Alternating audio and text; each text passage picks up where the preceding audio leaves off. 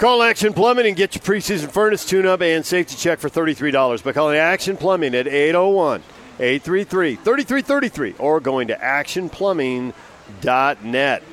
DJ, PK, and Craig Bolerjack joins us now to talk about the Utah Jazz. Bowler, good morning. Hey, good morning, guys. Welcome to Atlanta. The ATL. What has gone so horribly wrong that they are 6-22, dead last in the Eastern Conference, and a 5-game losing streak that includes losses to the Bulls and Knicks, who you think would be a couple of easy marks, but it turns out even the Bulls and Knicks are better than the Hawks. Yeah, it's amazing, huh? New York. This score just was staggering, 143 to 120. They don't have much of a bench. The Jazz struggle in that same area, as we know. But, yeah, I was just looking at numbers. I mean, when your bench gets outscored 72 to 33 against the New York Knicks, you know something's not right. Trae Young's having a terrific year, but there's just not much help. It's fun to watch Vince Carter play in his last year, of course. The guy's amazing. He'll be 43 guys next month, and he's in the NBA playing at a pretty high level still. So, yeah, there's trouble. You thought Trae Young would kind of help him get out of that funk, but he needs some help. And I think from what I understand down here too, there's a lot of notes that and kind of, what would you call it, PK? It's the under the table discussions, I think, with reporters and media that says, "Look, I'm not happy. Let's do something," or maybe it'll be a quick exit stage left. But we'll have to wait and see. You know, players have pretty strong ability to make things happen in this day and age. And if they're not happy, they find themselves get out of town. And I guess, you know, Anthony Davis comes to mind with the Pelicans. So, you know, you hope that's not the case. Atlanta, you know, I think it's a good basketball city, but it's right now it's not real good. So one of the things that I've noticed here in recent weeks, or games, I should say, not weeks, but games, is that Joe Ingles, I believe, plays better when he's starting because he's playing with better players, and he allows them to play better. He helps them play better, and yes. In turn, they help him play better. And so you look at the Magic game, and he was sensational, right? And he's had his best games of the season have been here recently, and with Conley out. Also, too, and I think most folks would agree with that. Now, the other thing here is that the other night, and Conley was back briefly, and now he's out, but obviously they moved Royce O'Neal to the bench. And I thought, DJ and I were discussing this, that just looking at Royce O'Neal, I was like, all right, I don't have to defer. I'm one of the main guys now when I'm out on the floor. And I thought that was one of his better, if not his best game of the season. So we got that going on. Now we see that Conley's been re-injured. To what extent, as far as the length, remains to be seen. But it looks like it's at least going to be a few games here. Wondering what you think Quinn Snyder does. Does he, because we were talking about how Jerry Sloan used to do this, he wouldn't necessarily just take that guy's replacement and move him in the starting lineup. He'd keep him in his role, so he'd take another guy and put him in the starting lineup, so you're not altering a whole bunch of guys. So I'm wondering, right. Does he move Exum in there now, or what do you think happens? Well, you know, Dante hasn't gotten off the bench, 1 or 2 games over the last 7 or 8, and that's an interesting scenario all by itself. You keep thinking it was going to be a slow process, working him back in the lineup, PK, but not this slow. I mean, another DMP against the Magic. I think that's the quandary. I talked to Quinn the night before the day of the Orlando game, and he's very careful.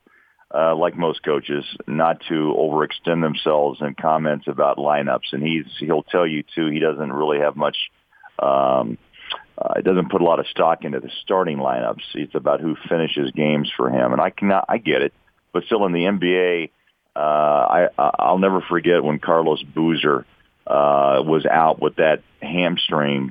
And Jerry was contemplating at the time about bringing him off the bench to really help in his rehab. And I asked Booz about that, and he said, no way, I'm a starter in this league. And I think that resonates. Yeah, remember that?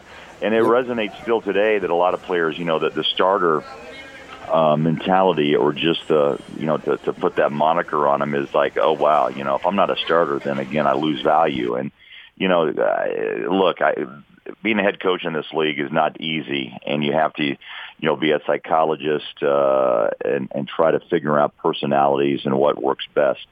So it's going to be interesting to see. I thought that they had kind of figured it out. With Mike back, Joe would stay, and you're right, Royce has a chance to be a really good guy defensively, and he'll get his offensive looks, which he did against the Magic, and he knocked down 3 threes in that game, and he rebounded well, So maybe it was working. Now Mike's out. He's on this trip. They're going to reevaluate him on a daily basis along the way, but I think what you'll see again too, PK, is just what we saw prior to. They're going to have a kind of a private walkthrough this morning at the hotel instead of going over to the arena. So my guess is it's Donovan and Joe again with Rudy and Bogdanovich and Royce O'Neal. That's my guess, back in that 5. So, and then when Mike comes back, again, you're in that quandary of, do you try to change that with what you just said? Is Dante going to earn some time? How is he going to get better? How does he get rotation minutes? But that's really the question. I mean, I thought with Mike back, it was going to kind of work itself out with that lineup we saw the other night. But with that exit in the fourth quarter, now we're back to kind of where the Jazz were, where they did win 3 out of 5. So we'll see what happens on this road trip. But the injury to Conley again kind of puts the Jazz back to where they were a week ago. And they still had success, but it does alter the minutes that Quinn is able to give certain players in rotation minutes. So it looked like he had settled with Mike back. He was going to play. He has 6 guys he really trusts, and he was always going to keep 3 of them on the floor, and then rotate a couple other guys through and see what he can get out of Ed Davis and Jeff Green and Emmanuel Mudiay and whoever else he might decide to play, but not play those and 3 guys Niang. together. Yeah, Niang was in that. And Niang pretty too. Much, you're right. Yeah. So now that he's got 5 guys, does he do that, or does he scrap all that and decide, I am going to run 3 of these guys, maybe even 4 of these guys there at a time, and just try to get through those minutes and hope there isn't too much damage, especially against a team like Atlanta that doesn't have much of a bench to speak of anyway? Right. Well, tonight is probably that experimental night again of what he wants to do and how many minutes go where. He hasn't gotten much punch out of the bench except the other night, as PK talked about with Royce. I mean, I thought it was good to have him there. Jeff Green hasn't been able to really be consistent by any means. Ed Davis, he'll give you rebounds, but offense is not his forte. George Niang, there's something about George. You don't think of him as really a big-time rotation player, but he's pretty effective at times. He can run the floor, he can shoot the 3, he can rebound.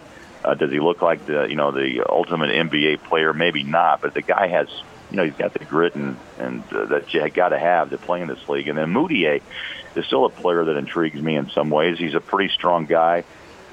He's not hesitant to drive into the paint as a guard. And, again, he's had some turnover issues, finishing at the rim issues. But I still think the Jazz hope that with the right coaching, this guy can be a contributor to this team off the bench. But I think, again, tonight, the heavy load, and maybe the Jazz get a break if they can build and sustain the lead, guys, which has been a problem as well, to give them a break where they can actually play some guys off the bench in the second half and actually kind of see and use those minutes to see really who's going to be able to use those minutes that Quinn Snyder needs in the rotation. Craig Bolerjack joining us here on 97.5 and 1280 The Zone. My turn? If you want. Okay, yeah. I forgot. I wasn't. I thought it was your turn. Are you guys at a restaurant? Where are you at? We're at the Road Home. It's the Holiday Media-thon. Very nice. And we're down it's the first year it's down in Midvale because the downtown location is closed now. So we're in a tent in the parking lot, and there's people coming and going and, a ton of distractions. Well, no. I heard the hustle and bustle, and I thought, I thought maybe it was, you guys were having a little restaurant visit, but no, I understand now. Awesome. It's good. Good time of the year, as always. Yeah, we'll be here today and tomorrow. I saw Gobert. Got me excited. Really got me up. Got my heart pumping. A little left-handed hook that he put in off an offensive rebound. I thought it was smooth. Okay, you wonder. Like I do, why doesn't that happen more often, right? For sure. Yeah, he didn't look awkward. I mean, no. I'm not going to say he looked like Abdul-Jabbar, but he looked good. Let's see it more. It looked real good.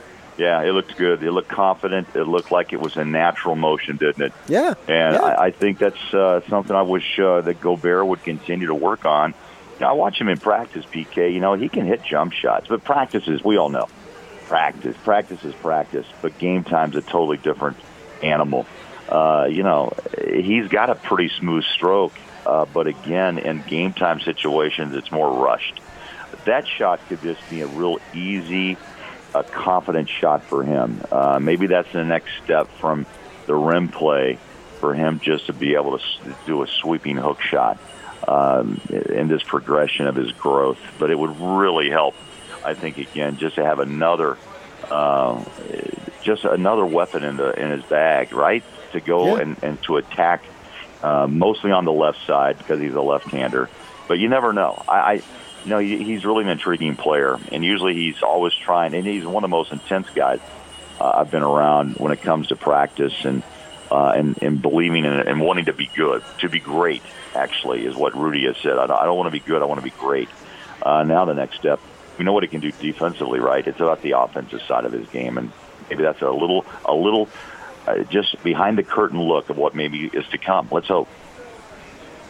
Boulder, do you hear anything about any of the young guys, whether it's guy 11 through 15 that we're not seeing play at all, or whether it's some of the guys in the G League, because obviously the Stars have put together an 11-game win streak and all that.